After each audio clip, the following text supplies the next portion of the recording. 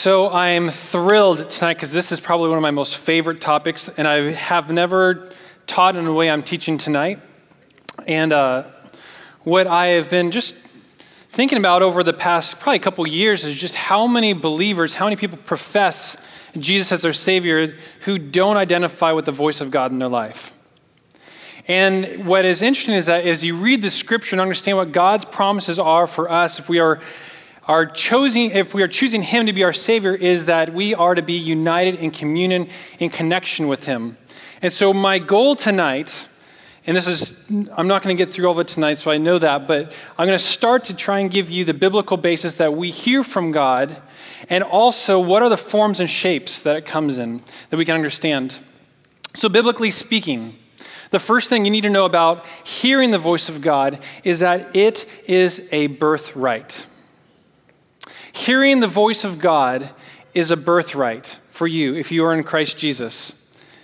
How many of you guys know like the royal baby, right? The English monarchy, you have that little child. When that child popped out of the womb, its net worth was $1 billion. Just by being born, just by the lineage, the DNA, its existence was worth $1 billion before it ever came into life. Crazy. And it's based upon the heritage, upon the wealth, upon the inheritance that belongs to the family. And so that is one of the promises for us, is that we have the birthright to hear from God. John 1:12, it says that to all who received Him, to those who believed in His name, He gave the right to become children of God. As you receive Jesus, it becomes your right to become His child. And that those rights afford us certain privileges, and that is to hear His voice. I'm going to just shotgun blast a few verses because I don't want to spend too much time on this, but just let me give you a little picture. John 10, my sheep hear my voice, and I know them, and they follow me. John 14, but the Helper, the Holy Spirit, whom the Father will send in my name, He will teach you all things and bring to your remembrance all that I said to you. John 16, but when He, the Spirit of truth, comes, He will guide you into all truth. He will not speak on His own. He will speak only what He hears, and He will tell you what is to come. John 8, whoever belongs to God hears what God says. I love that one. Matthew 10, so do not be afraid of them, talking about rulers, Pharisees, people in opposition, for there's nothing concealed that will not be disclosed, or hidden that will not be made known. What I tell you in the dark, speak in the daylight. What is whispered in your ear, proclaim from the roofs. Proverbs 1, behold, I will pour out my Spirit on you. I will make my words known to you. Luke 21, for I will give you words and wisdom that none of your adversaries will be able to resist or contradict. Now, is there any speculation that if you are a child of God that you should be hearing God's voice? Hopefully not. But hearing God's voice is not just for fun. It's very significant in light of history of man. And experiencing God's voice is the proof that the curse of Eden is broken and that sin and death have been defeated. It's not just simply that, hey, we have a good cell phone reception to the higher heavens. It's not about just being afforded some really cool thing. It actually is the celebration of what was originally a curse for man in Genesis chapter 1. When Adam and Eve fell and they chose sin, God removed them from the Garden of Eden. They were separated from God's presence. They walked with God. They were face to face with God. And so that is what separated them, sin. And it was the curse. And if you're familiar with Galatians 3, there's kind of a funny verse. It says that Jesus became the curse for us. It's kind of a weird thing. You're like, that's not how I think of it. Why? Is that when Jesus came in the flesh, He became the curse that was given to man. He became a man, took on the curse that was bestowed to man and put it on the cross, and then the curse was broken. If you know in the Old Testament, the presence of God was limited to a tabernacle, which one holy person once a year could go in, who had a rope on, and if in case he got killed, he could be pulled out, that kind of deal. When Jesus was on the cross and He says, it is finished, the curtain that separated the Holy of Holies was torn in two, signifying that we now have the presence of God within us. But people misunderstand the purpose of Jesus coming and dying. It wasn't just simply to bring people and remove them from a path towards hell and put them to heaven. It was actually to give us direct access to God.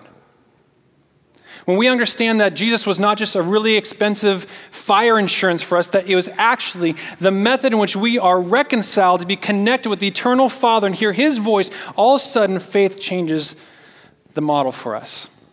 It demands that we look at what was abolished for us. The curse of being separate from God was abolished. And that's the reason we don't have tabernacles anymore, right? If you actually look in the word when it says Jesus came to live with us, that word lived actually means tabernacle. Jesus is like, hey, well, we're at it. Let's have a better idea than like a garden where people have to go or a really expensive building. Let's make everybody a tabernacle. You are a tabernacle. You are the carrier of the presence of God. In the Old Testament, I sometimes have a little bit of challenge when people draw principles from just purely the Old Testament. Why? Is because in the Old Testament, God's people were living under the power of the curse, separated from God. It's important that we know how life and how all the prophecies foretold to Jesus, but we need to know that the Old Testament, those people, they were under the curse of separation from God. The New Testament is where we have direct access with God. Am I making sense? And so that demands that we understand that there are new privileges, new access afforded to us because the curse is broken. It's kind of like a Christian who doesn't hear from God is like a prisoner who is declared innocent but refuses to leave his jail cell. A Christian who does not hear the voice of God is like a prisoner who was just declared innocent but refuses to leave his jail cell. Because what we have afforded to us to have God's voice in us and available to us is the blessing. It is the celebration that the curse is gone. Now, what form does God's voice come in? The very first thing before I describe some attributes is this, is that God, if you get nothing tonight, get this. God will speak in whatever form you will best receive. And hearing God's voice, how do I hear God's voice? What does God's voice sound like? Does it sound like James Earl Jones? Or does it sound like the guy who narrates Planet Earth? I don't know. What is that guy? Morgan Freeman. Morgan Freeman's always the narrator. It always sounds like God.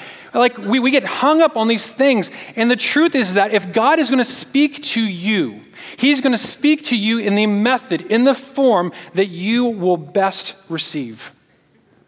Think of it this way. He's a loving father. Amen? A loving father will choose to speak to his children in a way that they understand. How crummy of a father is it to not try to communicate with your son or daughter that they would understand? Or for example, how about this? How about a mother and father? They give birth to a child who is deaf. A loving mother and father, they will learn sign language themselves and they will teach their son or daughter sign language. Why? So they can communicate. The parents adapt to the child to make sure the child hears from the father. A loving father does whatever it takes to enable communication between him and his children. And our Father is the exact same. We kind of think of I got to line up to the frequency and where's God? And he is trying with everything he can to reach you so that you hear him. Amen? So what does that mean? It means that God speaks uniquely through the ways you are uniquely made. And God will do whatever format is best for you. He will speak to you in the ways that you are uniquely made. No two people have the same relationship with Christ. No two friendships of mine are identical. But why do we settle for one way in which God speaks to all people? If we all have individual relationships with God, clearly the reason stands that God would not speak to every single one of us in the same way. God speaks through your unique giftings and strengths. How he made you is actually the doors. It's actually the valves. It's the openings for God's voice into your own life. And it is wrong to look at someone else's unique giftings and expect God to speak to you in the same way. It's wrong to expect to look at somebody else and say, that is how God speaks to them, and now I demand it for myself, because you might not have their gifting. You might not have their strengths. You're not made how they are, and so it doesn't reason that God is going to speak to you in the same way when God has chosen to speak to them in that unique way. For example, Waterbury, he hears God through incredible discernment. I went to a movie with him recently. Don't ever go to a movie with him. He knows 5 scenes ahead of time what's going to happen. It's so frustrating. He ruined the movie halfway through for me. But his discernment, he hears God from just looking at environments and perceiving. He hears God just by seeing. Sean Lawrence in the Word. He can, right? He can look at the Word and he can extract things that God is speaking in the most boring verses I fall asleep on. Nicole Romeo, her intercession, when she connects with God on your behalf, she hears the most incredible things for you. Amber and Aaron Will, if you've heard their prophetic worship and you've heard them elaborate in the Spirit for what God is declaring over us, it's crazy. It's God who's speaking to us. But what we do is we're well, why don't I hear God fill in the blank? Why don't I hear God like Waterbury? Or why don't I hear God like whoever? Or why don't I have this gifting or whatever? It's because that is not the best way for God to reach you. When we complain about the ways that we don't connect with God, it's actually a declaration well, I'm not made to hear and receive from God in that manner. So stop trying to copy other people and contend for your own unique expression of God's voice in your life. And if you're not hearing God's voice in your life, because it is a promise, again, my sheep hear my voice. It wasn't my sheep may hear my voice, my sheep could hear my voice, my sheep will try to hear my voice. No, my sheep hear my voice. It's very, very clear. If you aren't hearing the voice of God, maybe it's because you're more concerned about looking like somebody else and sounding like somebody else than you are about hearing from God. There's so much spiritual imitation that is ungodly that happens, that stifles intimacy with Jesus. People are on the way of copycatting and looking and sounding like other people and thinking that if they look and sound and behave a certain way like somebody else, that will bring them to intimacy. And God is not buying it. He wants your own unique expression. He wants your own unique connection to Him. And the easiest way for God to do that is to speak in the ways in which you have been uniquely made. And when you do discover it, when you discover what it is that connects you with God, be unapologetic about it.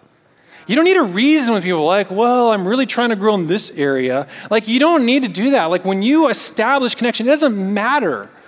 The connection is what matters. It doesn't matter if you're getting free cable or not. The fact is that the channels turn on. We only care about that. Does the phone ring? We want the connection. We don't matter. We don't care. When we go and fill up a gas tank, we don't care what route did the truck take there. No, we care, is it gasoline that's going to be in my tank and can I buy it? We think of the end result. And so as you connect, that was a terrible analogy, sorry. When you connect with Jesus, you must forsake all the other stuff that is about comparison and about judgment and about analysis and about, maybe there's something else, angst. For years, I thought I did not hear from God. For years. I'd been saved for a decade or two earlier. But I was trapped because I actually had all the symptoms, all the forms, all the things I'm going to tell you about personally for me. I had all that stuff for most of my life, but there was a point I attended a church, and they believed that there is one way that God speaks. It's through a particular gifting. And that was the way. That was the standard. That was the benchmark. And so I had prayer meetings for me. 5 or 6 people invited me to their home, and they would contend for me to go through that. And all along, all the other areas of my life, I was actually having the Word of God, but nobody told me that those ways and those methods in which I was interacting with God was God's voice. Somebody told me it has to be a formula, it has to be a method, it has to be this particular box in which you hear God. And I wandered in my faith for 3 years until finally God woke me up through a prophetic word. And I'll share with that in a moment. But it was a time for me that I came to the conclusion that when I look to somebody else, I can't judge what God is saying in me by what He's saying to them. You guys with me? So what are the forms that I've experienced? And let me just give you a disclaimer on this. I'm going to go for just a little bit here. I won't get through all of them tonight. I'll pick it up again. But the important thing is this is not an exhaustive list. And it says that the devil masquerades as an angel of light. Masquerades. Mask, right? Convincing? So any of these things, the devil can masquerade and make attributes similar to any of these things. And we need to have extreme caution to hear from the right kingdom, because all kingdoms are talking. If you don't know that, let me tell you, all kingdoms are talking. But understanding which kingdom is kingdom of God is what is important. So here's the first thing for me, is a burning heart. After the cross, Jesus came back to the earth, and he walked among disciples, and he was on the road to Emmaus. And this is what it says in Luke 24. After they had reached the place and Jesus was reclining there, this is what it says in Luke 24, verse 31. Then their eyes were opened, and they recognized him, and he vanished from their sight. They said to one another, "Were not our hearts burning within us while he was speaking to us on the road, while he was explaining the scriptures?" For me, words and experiences with a burning heart are the indication of God's voice in my life. Learning to respond to your heart will open it to receive what's on God's heart. Sometimes we're so concentrated on not letting our hearts be harmed that we never feel anything. It's really important that we actually feel these things, and like the sex trafficking and the videos and the horrible stories, it's important that we actually be affected by that. It's important that we don't just change the channel because it makes us feel gross or makes us feel like, oh, it's sad, and we turn off. And that's actually a numb out. We're actually rebelling against what God probably wanted to touch in your heart. And when we open our heart to be affected by what's on his heart, we actually hear his voice. The heart is the doorway to Jesus' heart. If you know Romans 10, and you know how we're saved, it says, by the confessing with your mouth and the belief in your heart. If we are going to get saved through our heart, it stands to reason that Jesus will communicate through our heart. But so many of us are busy trying to turn off our hearts because we don't want to be bummed out. We don't want to ruin our night, you know?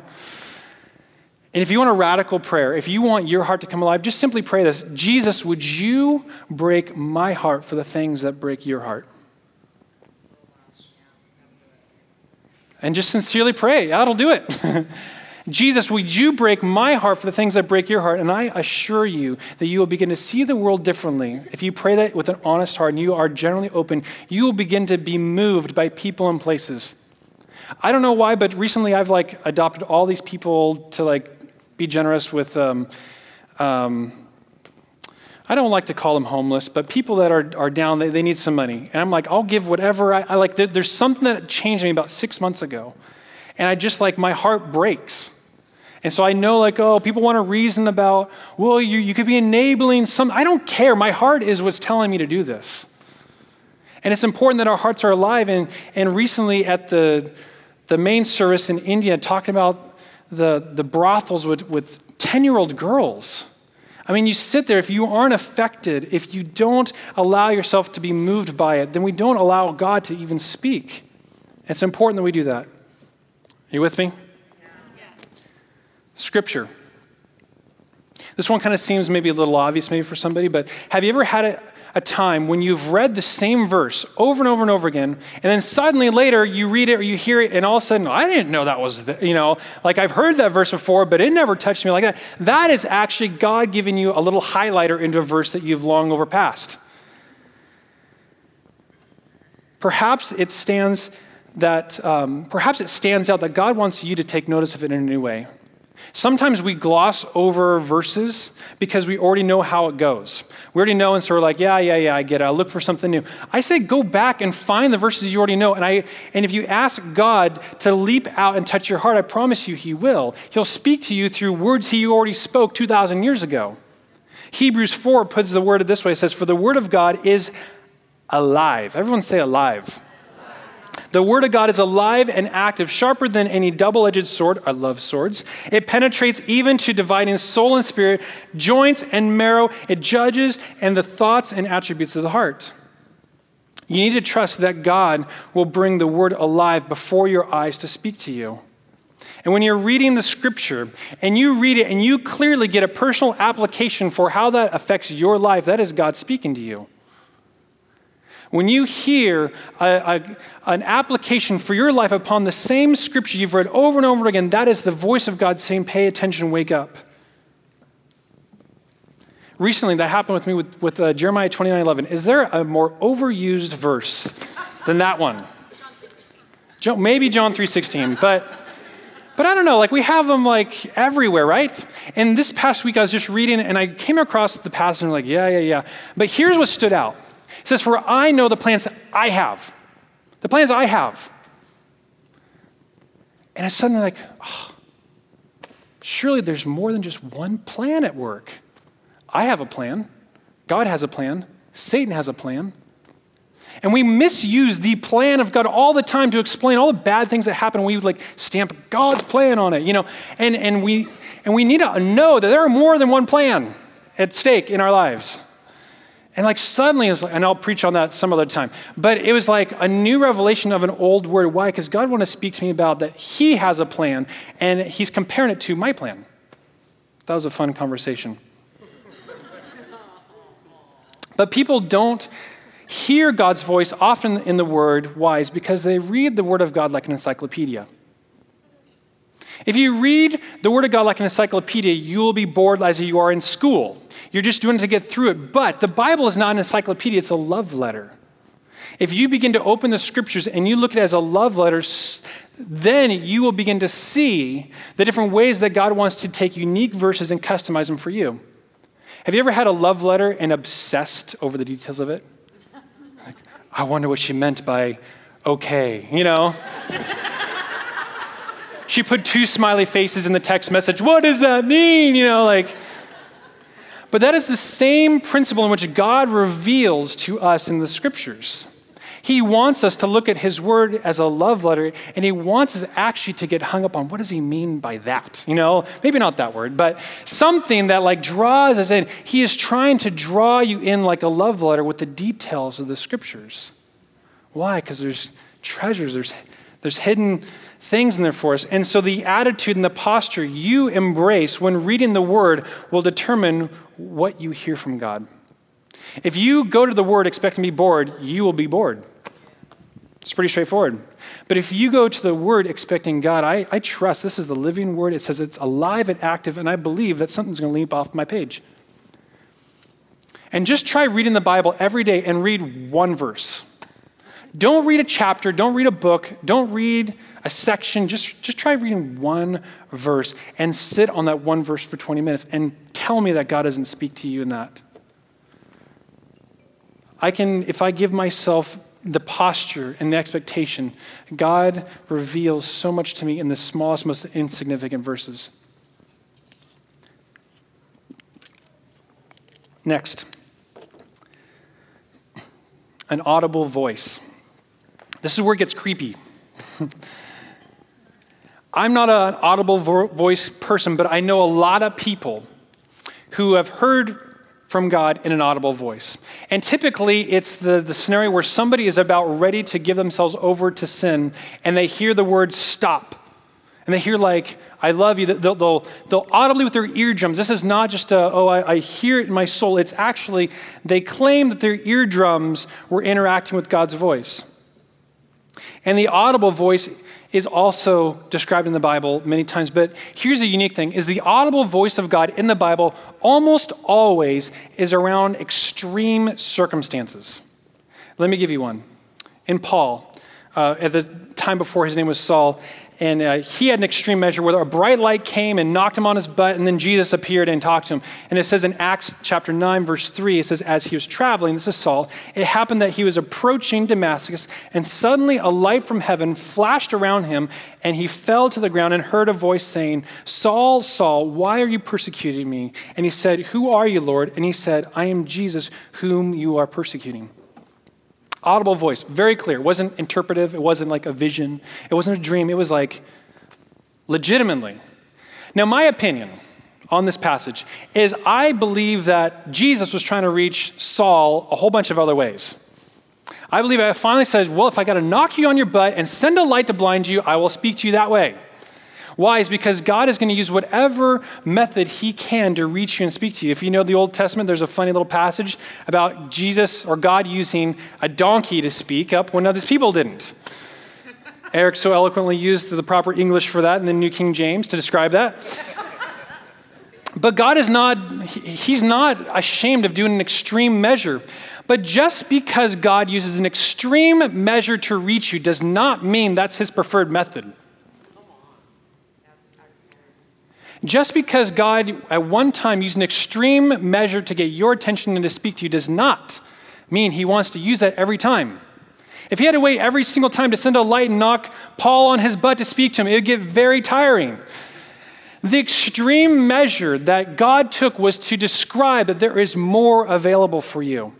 But what we do is that we experience God in a unique way, and then we put God in a box and say that's the only way that God speaks. And those extreme ones, those extreme times, those are the times that God is trying to pull us in closer. He's not saying this is how it is. He's like, I'm waving my arms now, come closer. And so many people, when we talk about hearing the voice of God, they get mixed up. They think that they need to hear an audible voice of God. And for me personally, I believe that eardrums are inferior to the Spirit. I don't contend for an audible voice of God. I don't mind it. I wouldn't be opposed to it, but I don't look at it as like superior. Why? It's because spirit is always greater than flesh.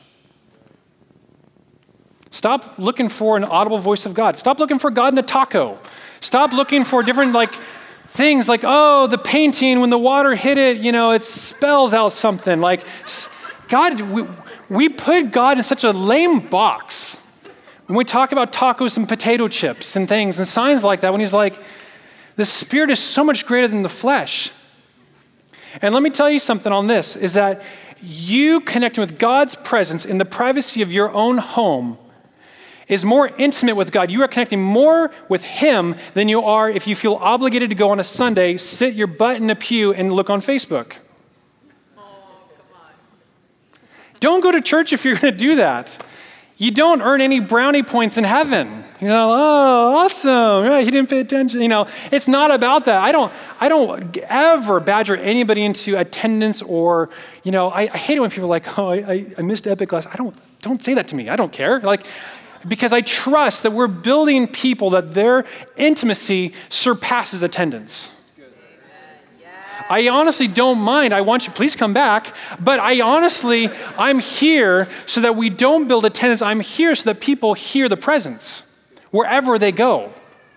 We fail if this is the only place that you have the presence. We are an utter failure if this is the only place you ever experience God. Why? It's because God desires that your connection with him happens anytime, anywhere you want. Not on Thursdays in a chair. That's quite uncomfortable. So I want to say amen. And Jesus to this says in John 4, as he describes it, he's going to be leaving. He says that God is spirit and those who worship him must worship in spirit and truth. Why would you ever prefer eardrums, donkeys, and tacos for God to speak to you when the scripture tells us that we are united with him? Amen? I got a lot more. You guys want me to do one more? Yes. You guys all right? Yes. The next is your own thoughts and words. Your own thoughts and words. Many times, our own thoughts and words are the actual thoughts and words of God. But we don't like that. That makes us feel uncomfortable. You need to know that your thoughts and words can be inspired to be the actual thoughts and words of God. How many times, last week I hear oh, Waterbury's message touched me so much. Right? Or how many times I hear from, that time that Sean talked on this, it really touched me. I heard just last week about Eugene, and I've heard about Ashley and all these different people, and it's funny because some people are it makes me feel uncomfortable. I didn't know someone felt, what? Of course. Why are we so surprised that our words can coincide with the word of God and speak to people as if it is God? If we don't live to understand that our words and our actions and our thoughts are actually the thoughts of God, then we're wasting our time. That's called religion. If we're here marking attendance and doing like little sin management, I mean, that's religion. Jesus did not come for us to have really good behavior. He came so that we'd have his presence. And make a life that's not just about don't do this. I mean, that's all a Christian living is like all the lists of don't do's, right? And he's like, just forget that. He's like, follow me. You know, Jesus never said, okay, well, you know, you got this sin, you got that. I need you to enroll in Christ's life first before you follow me. I need you to meet with Waterbury and meet with Lori and do all this. He's like, follow me, you know? Jesus is going that way, follow me. And we get so caught up because we're like looking at all the do not do's. And that's religion, but the follow me is to say, I want to come and show you relationship. I want to come and speak with you and empower you to have my own thoughts. We need to know that your own words and thoughts can be the very words that someone's life is hinging on. How many times do we probably don't even see, but I imagine that the words we speak and say are saving lives and we don't even know it. What you extend to somebody from your heart and you are connected with Jesus, you have to trust that you are imparting life-saving words when Jesus is speaking with you. But you just don't even know it yet. Have you ever been impressed with something you said? You're like telling someone, no. You're like, dang, that was good. We're going to write that down. You're thought like, man, I didn't write that down. That was really good. You know, but you don't want to blow your cover right there. You're like kind of owning it. You're like,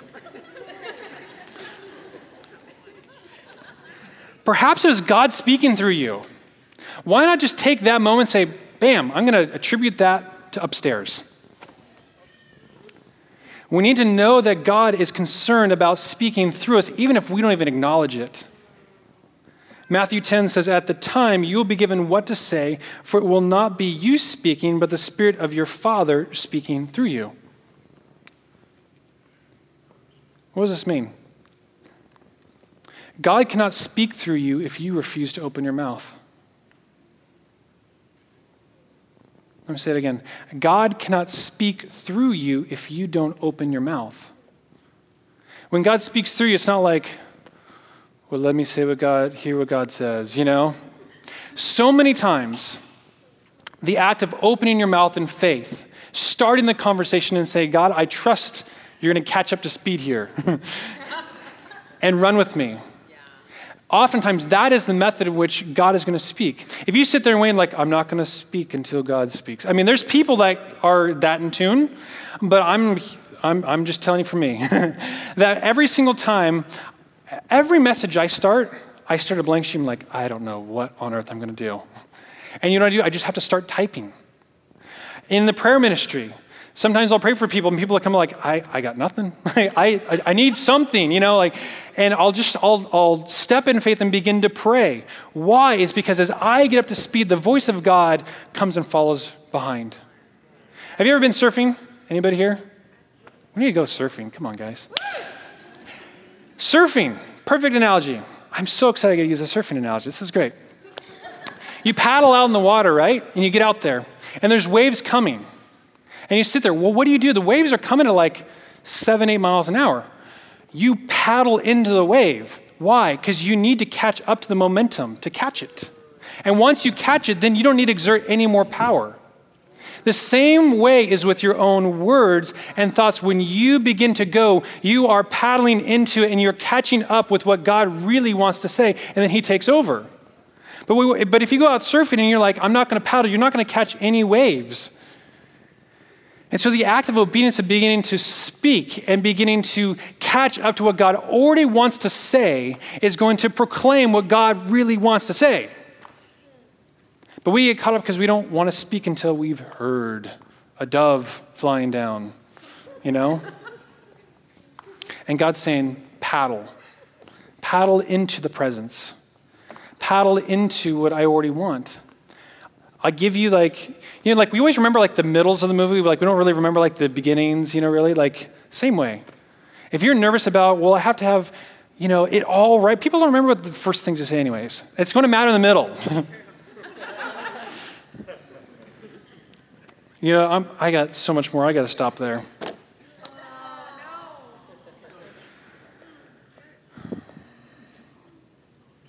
You guys really want one more? Yeah. Okay, this is it then, all right? Good grief. You guys aren't kidding? Okay. This is it for tonight, because we can be here till midnight if I keep going. So the next is dreams and visions and the prophetic. Wow, I'm glad I didn't stop. I would have missed the applause. Dreams, visions, and the prophetic. Acts 21:17.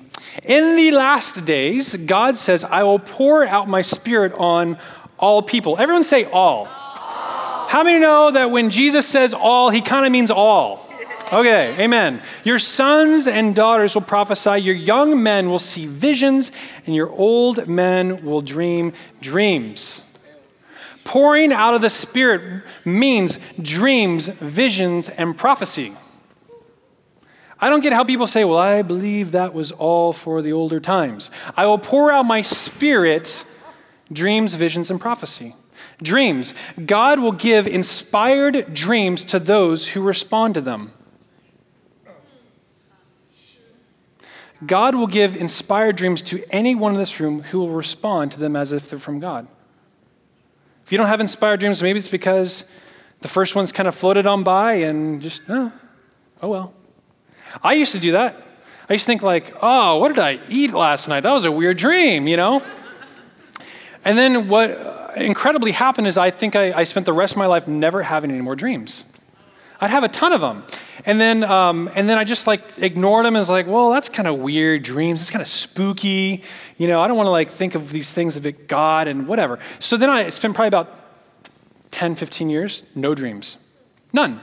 And then I had one. And then we have Chad Everett, who's a kind of a friend of our ministry. I emailed him. I was like, you won't believe what I got. A pig snout, a mountain, and people coming up this hill. It was crazy, And so he gave me this crazy thing, and it hit my heart. It's like, whoa, that is legit. And so I wrote it down. And then I didn't have too many dreams, but probably about a year or two later, I had another one. What I do with that next dream is I brought it to Jared. And he's gifted in that. And he came back with this crazy thing. I write it down, I put it in, and then I've been having more dreams recently. Why? It's because God will choose to speak to you in ways that you listen. If you don't have inspired dreams, maybe because it's a place that you've made off limits to God's voice. Think of the ways in which maybe we have turned God's voice into off-limit zones in our life. If dreams, prophecy, and visions are off limits to you, how can you expect God to intervene? Because you're overruling him. But because I made the realm of my dreams available for God to speak to me, he began to speak to me in my dreams. Visions. Visions don't need to be out-of-body, creepy experiences. Yeah, I had a vision. Anybody see the visions of in prophecies that people said there's going to be an earthquake today? I love Brian Orm, too, because he's watch everybody, they're not going to, it's not going to happen. But, so again, remember, we got to temper these different things, right? There's discernment, all these things. But visions, I don't look at visions as these out-of-body experiences. Vision for me is anytime I see myself doing something that Jesus would also do. There's times in which I look at things and I see, man, Jesus would do that. And I feel my heart, again, burning. I feel that there's this inclination there. When our first trip in El Salvador happened, I never put the words into now, but I think I had a vision of us building the school and completing the school. It takes vision to get you to a place. And so God gave me the vision of what was going to happen in that school so that I would have the faith to come back and say to all you guys, hey, let's go build a school. But anytime that we see ourselves participating in a way that impacts kingdom, it's okay to call that a vision. Why? Because I'll pour out my spirit and your young men will see visions and your old men will dream dreams. And if you see a situation as God sees it, you'll respond as God would respond.